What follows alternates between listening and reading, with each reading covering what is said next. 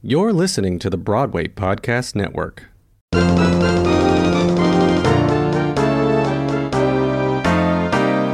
Hey everybody, it's Adam, live and in person for you.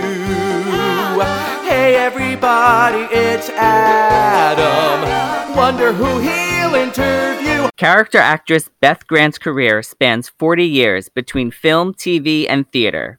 With over 230 credits to her name, Beth's talent has been seen everywhere, including The Mindy Project, King of the Hill, The Golden Girls, Little Miss Sunshine, Speed, To Wong Fu, Thanks for Everything, Julie Newmar, A Time to Kill, Donnie Darko, and Del Shores' Sordid Lives, plus so many more. When we come back, we'll be talking with Beth about her illustrious career, lessons learned, and some tricks the devil taught me. So don't go anywhere. We'll be right back with Beth Grant. Hi, Beth. Adam! How are you? I'm good. I love that you mentioned the play at the very end of your introduction where we met for the first time. Yes, and it's just a few months shy of it being 10 years to the day that we did our interview after that show. And then we almost got married, except that I was already married and you were still looking for a cute fella. And you found him. I did. Yes, Good. luckily. And I'm so excited to talk to you today. I even have my sissy rubber bands on my wrist. Nobody can see this, but I was like, when I'm talking to Beth, I'm going to have my rubber band so I can just snap it and go, "Aw," just like Sissy. And so if you want to curse me out, you just pop that rubber band and be a good boy. Exactly. Oh my God. That role is so iconic from Del Shores' Sordid Lives. I loved you on that show. That's where I came to know you. And that leads us right to the start of our conversation about legacy. So let's start with X amount of years from now. When somebody mentions Beth Grant, how do you want to be remembered, or what do you want people to say about you? Oh my goodness gracious, that I hadn't thought of that exactly. I think I would like to have my characters be my legacy. I was thinking right away of, I am trying to quit smoking. And then I was also thinking of, sometimes I doubt your commitment to sparkle motion. And then I was thinking of, from Speed, maybe not quite as recognizable as, what about the rest of us? What about the rest of us? It sounds like three kind of whiny women are my legacy. But no, I love all of my characters. I mean, people ask me sometimes, which is your favorite? And I can't say. I mean, of course, I have a sweet spot for Sissy because she's like my grandmother, and she is so beloved, and that thrills me to death. One time I was doing the Gay Pride weekend in, I wasn't doing them, if you know what I mean, but I was in Palm Springs celebrating Gay Pride. And I was in a beautiful antique Lincoln with these gorgeous men. One was driving, one was sitting in the front, and I'm on the back, sitting up like I'm in a homecoming parade. And I'm dressed like Sissy Hickey. I've got a cigarette. I'm not smoking, but I have the cigarette hanging out of my mouth, and I've got the rubber bands, and I'm throwing rubber bands. And we're going down Canyon Boulevard, and they're just men everywhere.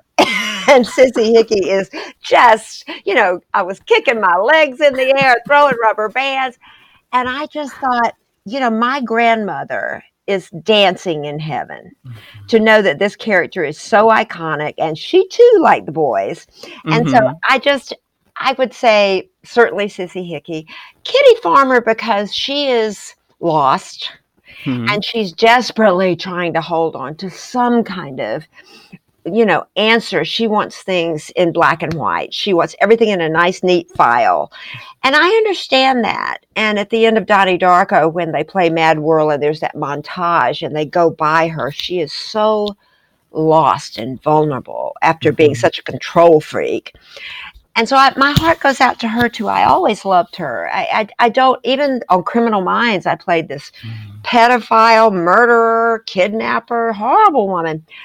But I read the original script and knew a little bit about the way she grew up and how she was abused. And my heart even goes out to her, I mean, it goes out more to the children that she, tortured. But I do understand why she was the way she was. And so I have even the worst possible characters. And she served a very important purpose. As Matthew Gray Gubler told me, I said, oh, I don't know if I can do this part. Oh. And he said, Beth, this is a Grimm's fairy tale. And it's horrible, but it's a cautionary tale to parents to watch your children, especially young children, in the park, at a public place, at the mall, at a fair, because there are 250,000 kidnappings a year. Now, a lot of those are family members who kidnap the children, but not all. There's a good amount that are strangers, and they're never seen again. So I said, okay, I'm in, because you got to have dark to have light.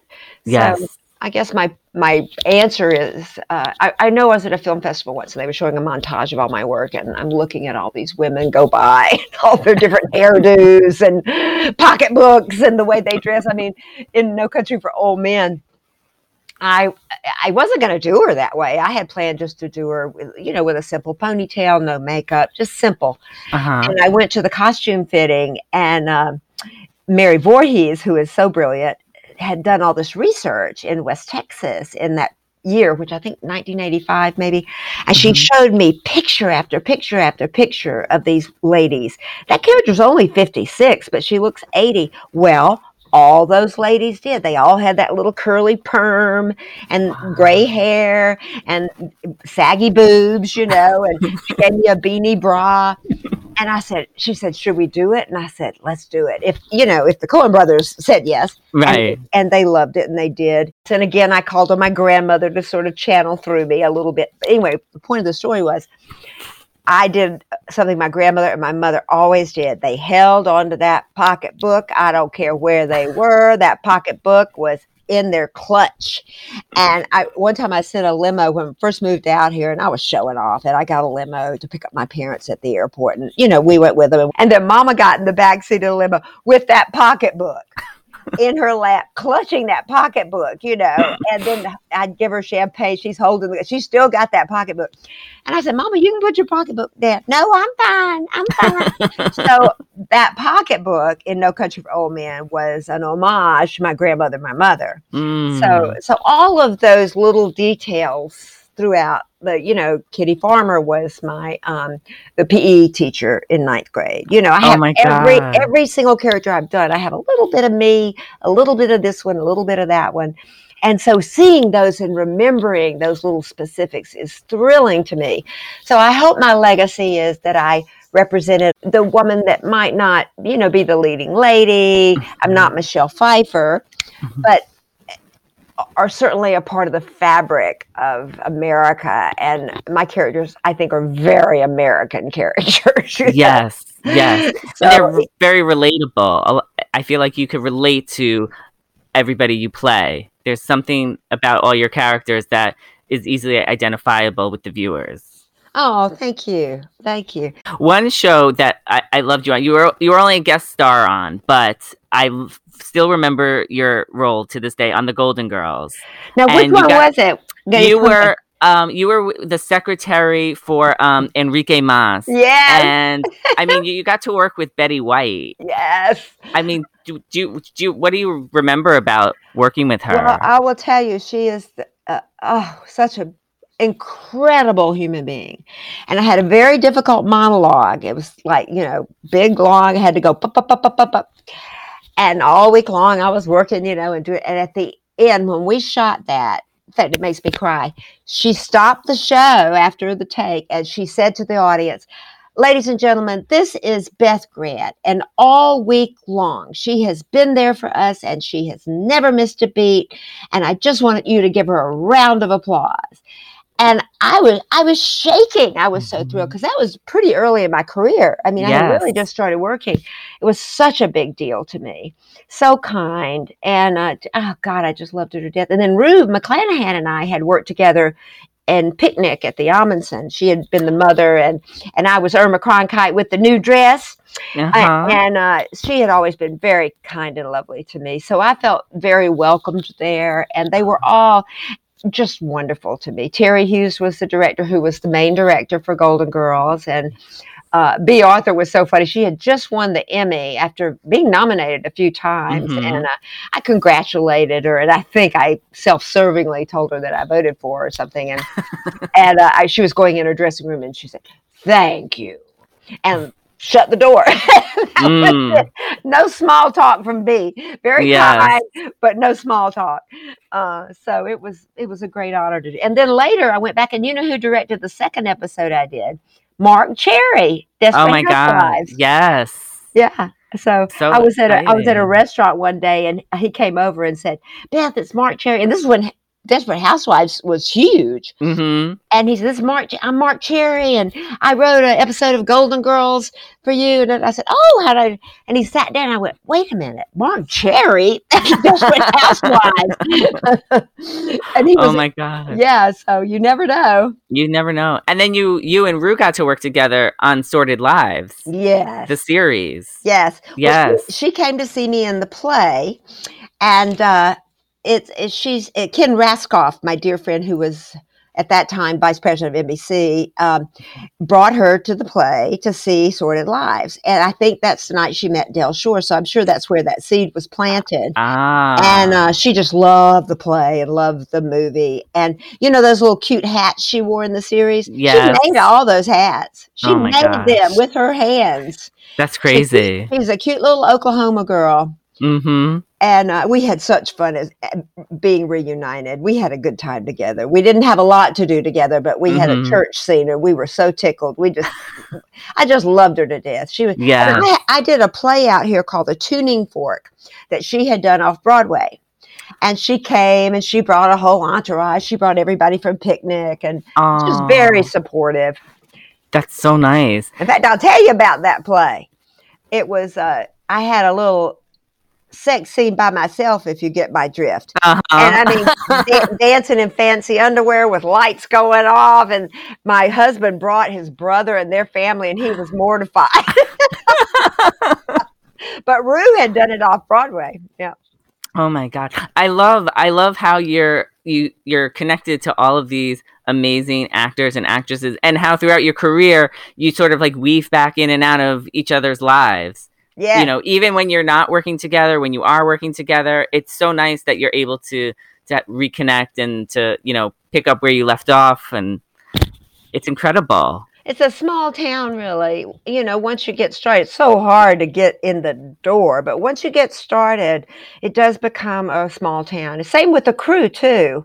Yes. I mean, you know, Sandra Bullock and I have worked together 4 times. Now, I haven't worked with her in a long time, but we had a nice run of Speed and then A Time to Kill, and then she wrote a movie that she directed called Making Sandwiches, and it premiered at Sundance. And then we did All About Steve, where I played her mother, and I got to be a shiksa, and I got to wear like a reddish blonde wig and wear Gucci and Poochie, and I mean, I had died and gone to heaven after playing so many women, you know, in house dresses. It was so much fun to really get dressed up and be sexy and look cute. So I've had a good time with Sandy. I was very grateful. She was one of the producers on that, and I was so happy that I got to do that part. Wow. So, and a lot of people, though, I've worked with more than once. You're right. We just sort of, and then we'll run into each other at a party or a premiere or screening of some kind.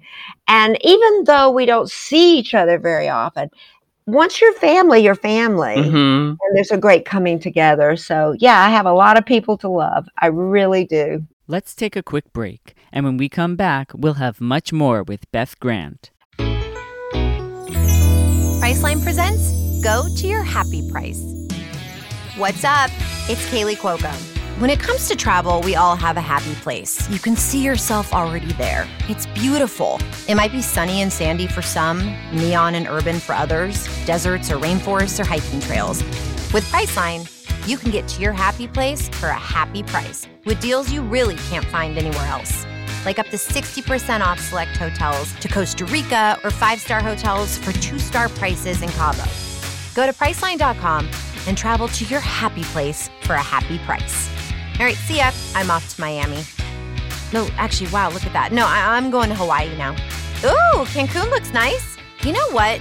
Belize looks pretty nice this time of year. Or, Palm Springs. Go to your happy place for a happy price. Go to your happy price, Priceline. Febreze is a proud partner of Can't Cancel Pride. However you choose to express yourself, Febreze has the perfect scent to make your home even more fabulous in your own unique way. Have an amazing Pride from Febreze. Hey, this is Beth Grant, and you're listening to Bearing It All with Call Me Adam. And now we're back.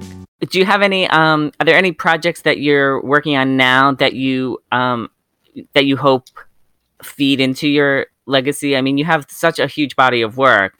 Are there any like recent projects that you just completed or? Well, there are a couple now that are available. Unfortunately, with the pandemic, they opened in theaters, but with very limited theatrical release. One is called Words on Bathroom Walls, and it's on Amazon Prime, and it's that darling Charlie Plummer is the star. He and Taylor Russell. He is amazing. Grew up on 74th in Amsterdam. New York boy. Wow. And so he's the star of that. And it's about schizophrenia, but it's done in a way that's, I don't know, it makes you really get inside his head. And there's some horrifying things, but you also get to, his voices are personified. And they're very attractive people that are just trying to protect him. I mean, there's one with a baseball bat, but it's not done in that way that schizophrenia is usually presented. It's much more entertaining and has a much more loving romantic story behind it. So that's one. And it's got, Molly Parker and Andy Garcia, a lot of great actors in it. And then there's one called Wander Darkly with Sienna Miller and Diego Luna. I know you can get it video on demand. I'm not sure if it's on Netflix or one of the free services yet. It didn't open. It opened behind Words on Bathroom Walls. Then I'm very excited to reunite with my dearest old friend, Billy Bob Thornton, in Goliath, the final season. And it is so good. The writing on this is so good. And I guess it's 8 or 10 episodes, and I play a judge, and I'm in 5 episodes, and it is about very important, opioid crisis. And I loved my role. And I tell you about this. I was so scared to do this in the pandemic. I was just scared to go to work. And I asked the producers, I just couldn't commit to it. And I kept asking, I said, well, can I talk to the producers? So I'd ask these questions, and then I'd think of more questions. I'd call them back. And so finally, it's September 18th, which is my birthday. And it was the day that RBG passed away. Now, on my workbook, I'd already started working on it because I had to learn the lines and do the research. She was my prototype. Now, I can't do RBG, but I was in my mind doing an homage to her. And so I had her picture on my workbook, and I'm sitting at the dining table with her face right there in front of me. And we hear that she's passed away. And I was like, oh no. Right at that moment, my agent calls and says, yay or nay, you got to decide. And I knew I was supposed to do it. It was just too synchronistic. So I said, yes. I said, yes, we'll figure out all the pandemic stuff.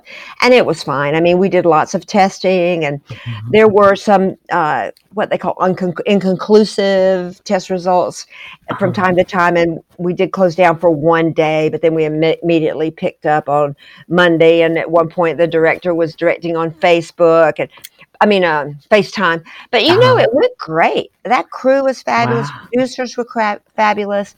Billy and I had the best time. He and I did a show called The Judge. So another synchronicity. And in fact, I'm sure that's why he thought of me. I'm sure that's why he brought me in, because we're at the, in the golden years of our careers. And I'm sure that he saw The Judge. And we were supposed to do a movie together called The Judge with Robert Downey Jr., Robert Duvall, but I couldn't do it because of the Mindy project. And so anyway, it was just great being with him. And then Bruce Stern, J.K. Simmons, all these, Jenna Malone from Donnie Darko. It was a great cast. I got to, and I was the boss. So, Yes. I had a blast. Like, I was tough too. I was tough. And you face Bruce Dern, and you got to be tough. You got to be the one in charge. You got to put him in his place. I mean, it was great. I loved it. I had a blast. So that comes out soon. I don't know when, but okay. I was just going to ask. Very good finale.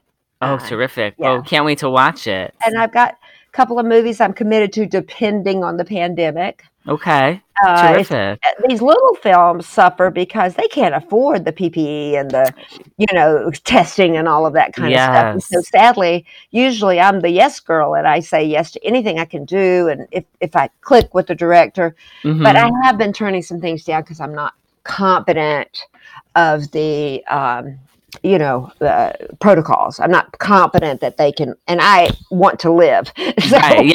Yes, of course. You have to take care of yourself first before you can commit to anything. Yeah. So, but I'm at the stage now, I really want something I can sink my teeth into, I can really be challenged and do something that's exciting.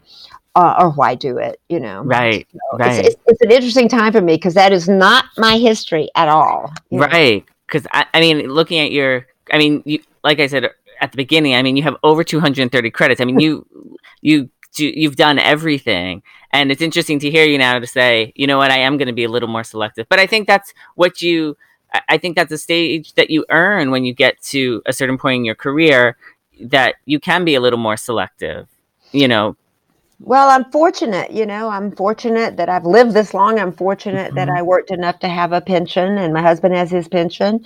And we've been very frugal. Anybody that knows us knows how some people might call it cheap.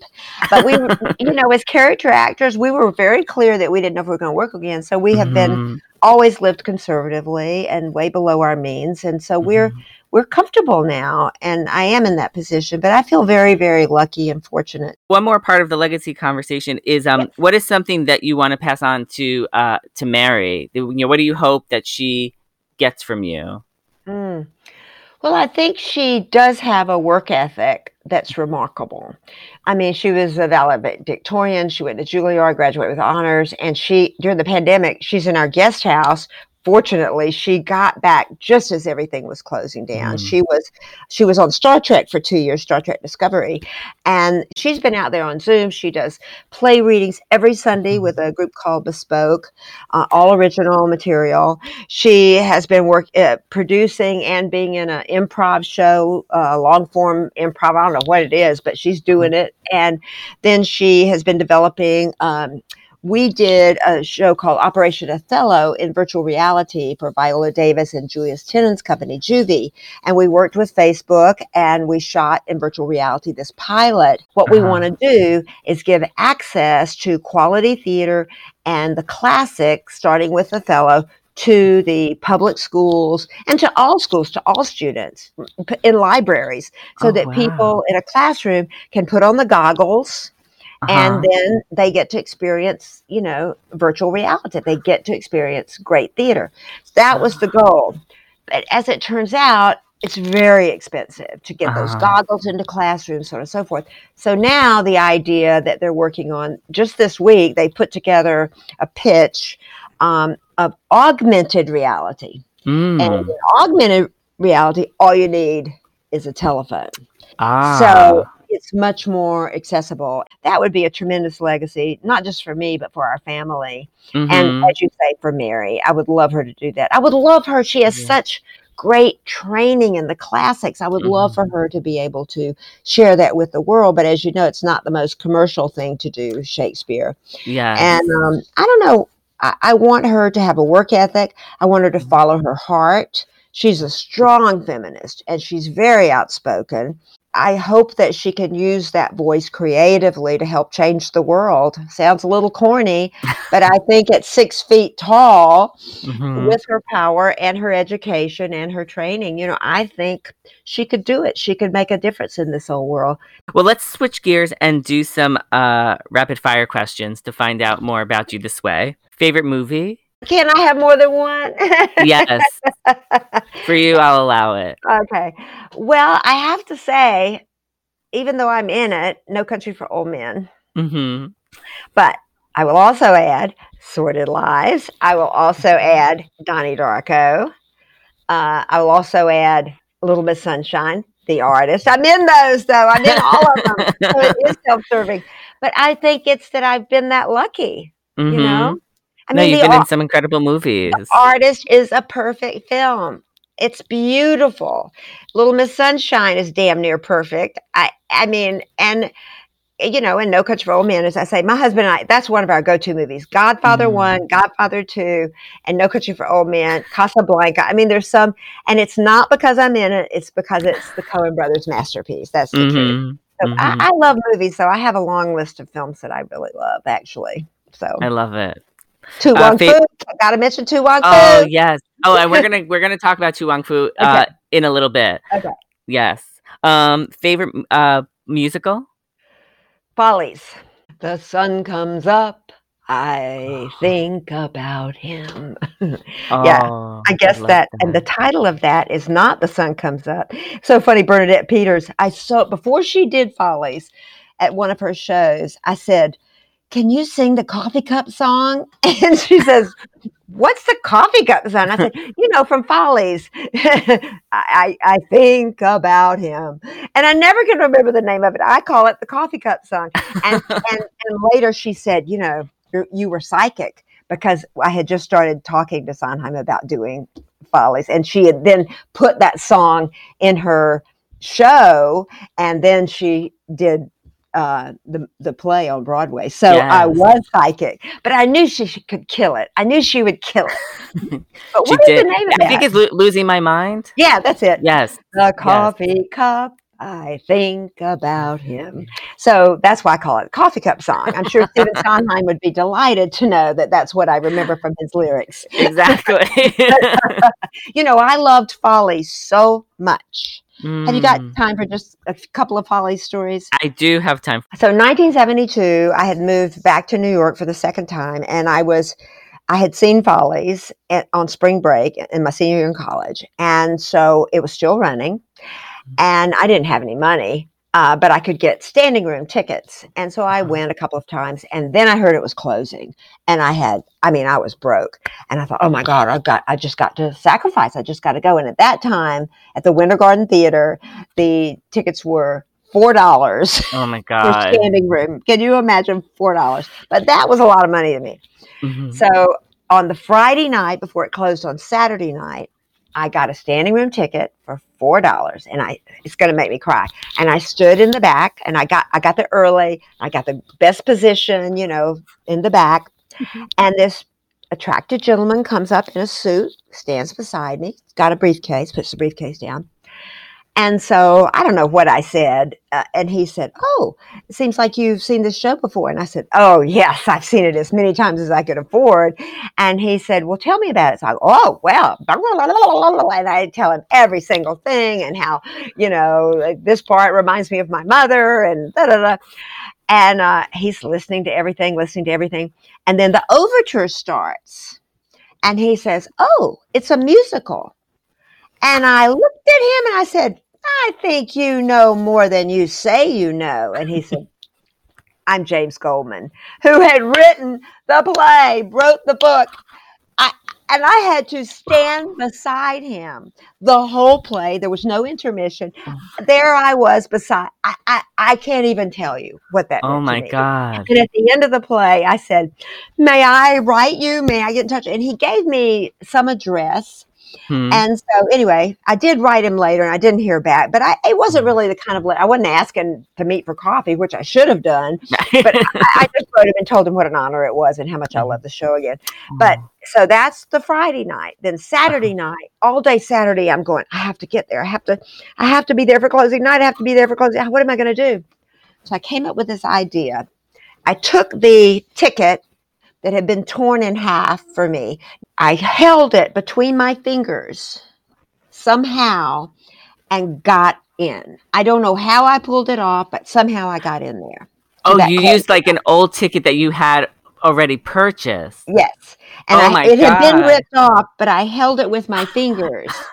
And then they took it. They were in a hurry and they ripped it and they didn't realize I made it. I got in. So I'm standing there, and I made friends with the guy standing next to me, of course. And everyone there for closing night was a huge fan. It wasn't like a normal audience. We were all, just in love with this show. So, overture starts. Yay! First number. Every single number got a standing ovation. Clapping, cheering. People were throwing flowers. Flowers were a foot tall on the foot of the stage. Everybody's crying. We went down like a rock concert. Down. I've never seen this. Down to the stage, Oh my gosh. People don't do that in Broadway shows. Yeah. And we're screaming and screaming and screaming. And then this kid that I was standing next to, we went backstage afterwards and were able to see Alexa Smith and Dorothy Collins as they were leaving. What a night. But over the years, I thought, gosh, I wish I'd been with somebody so I could share this, And there was a writer for TV Guide named Skip Carrington, and we were doing a television show called Real People, and we were doing a cross-country train special. And something came up about Follies. I said, I was there closing night. And he said, wait, I was there closing night. And I said, what? We leaped into each other's arms, hugging and crying. Oh my God. We had never been able to share it with anybody. I had never. It was the most magical thing. Skip, bless his heart, has passed away, but to find that person who had experienced this rare thing was amazing. Yes. It was amazing. Oh my God. But it also was my first equity show as an actor, not on Broadway, but they did a star package tour in Westchester. We opened Westchester Country Playhouse that summer for the first, I think it was 72, might have been 73, I believe. It was the first year of Westchester Country Playhouse. And Follies was one of the packages, Vivian Blaine, Robert Alda, Selma Diamond. And the deal was, I was working in costumes, and the deal was that I would get to do small roles that didn't travel with the show. They would pick up a local person.